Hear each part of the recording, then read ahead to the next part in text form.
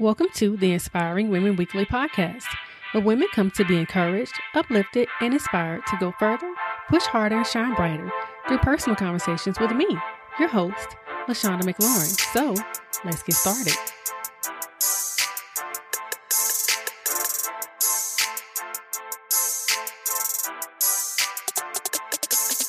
Hello, everyone, and welcome to episode 111 of the Inspiring Women Weekly podcast.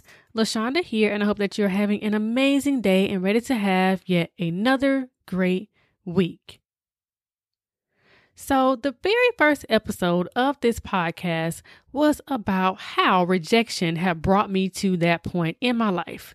And I figured it was high time that we revisited this very topic, rejection. Rejection still happens. It's not something that you outgrow or you become too big for. Rejection is a part of life. In today's episode, I want to help you learn how to handle rejection so that it doesn't turn into shame, embarrassment, or discourage you from moving forward. And so I hope to inspire you to embrace rejection. Hello again, everyone. I hope that you all are doing well and staying safe. Today, I wanted to revisit the topic I discussed in the very first episode of this podcast. Episode 1 is entitled Rejection Brought Me Here. And you can go listen to that podcast on whatever platform that you are using to listen to me right now. Go make sure that you check it out. That episode was really all about my journey to getting to this place where I was starting a podcast and starting my business, McLaurin Mental Wellness. And a major part of that journey was rejection for me. Now, rejection for a long time was something that I was very ashamed of, and I did not want to admit that I had experienced it.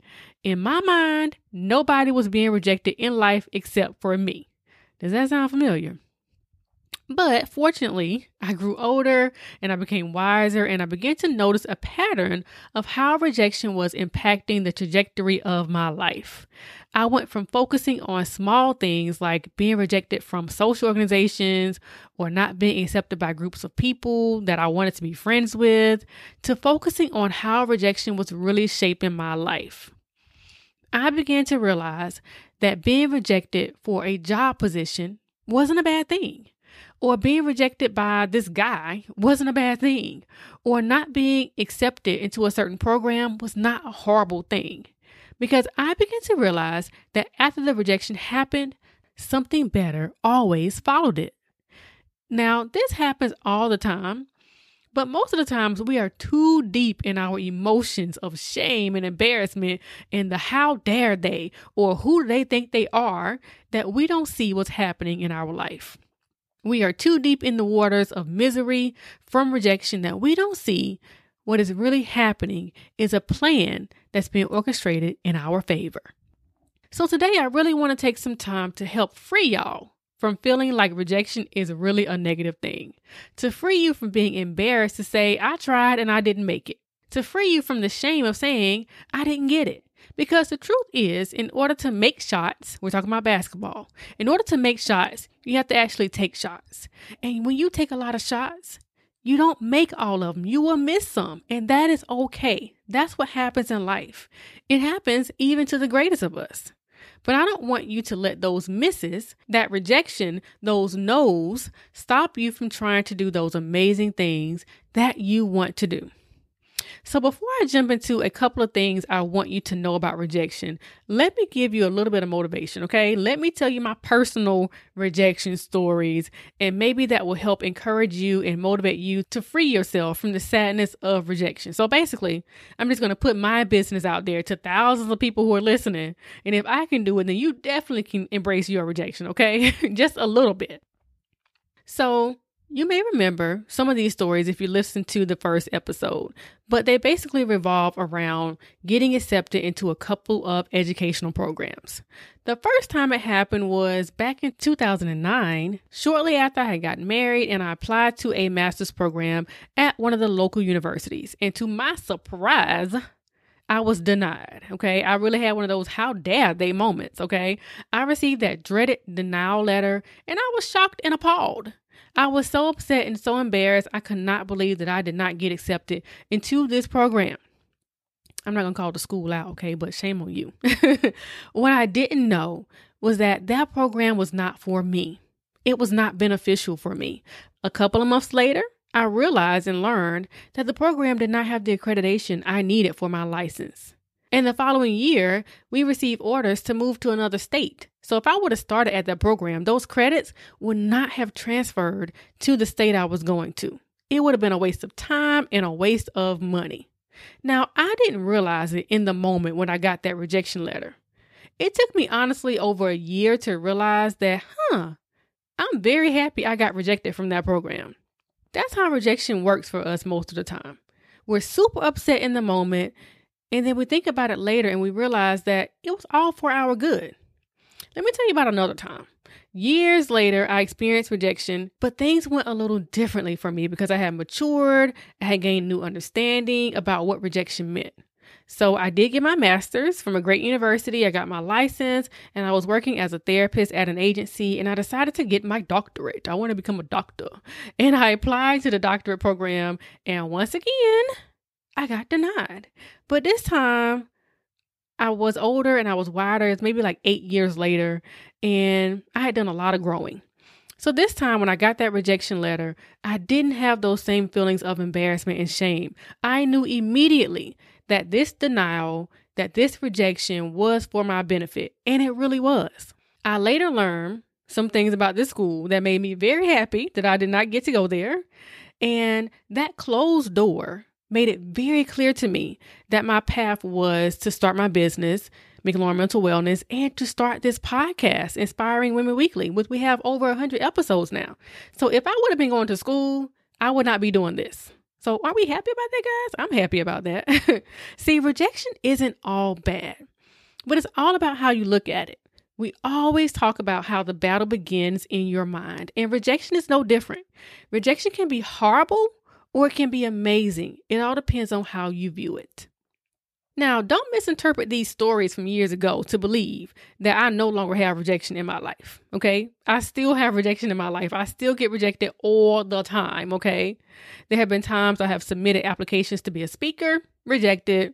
There have been times when I tried to work with certain people, rejected. There have been times when I'm rejected by clients and they're like, no, I'm going to find another therapist. And it is okay. I am not for everyone, and I am okay with that.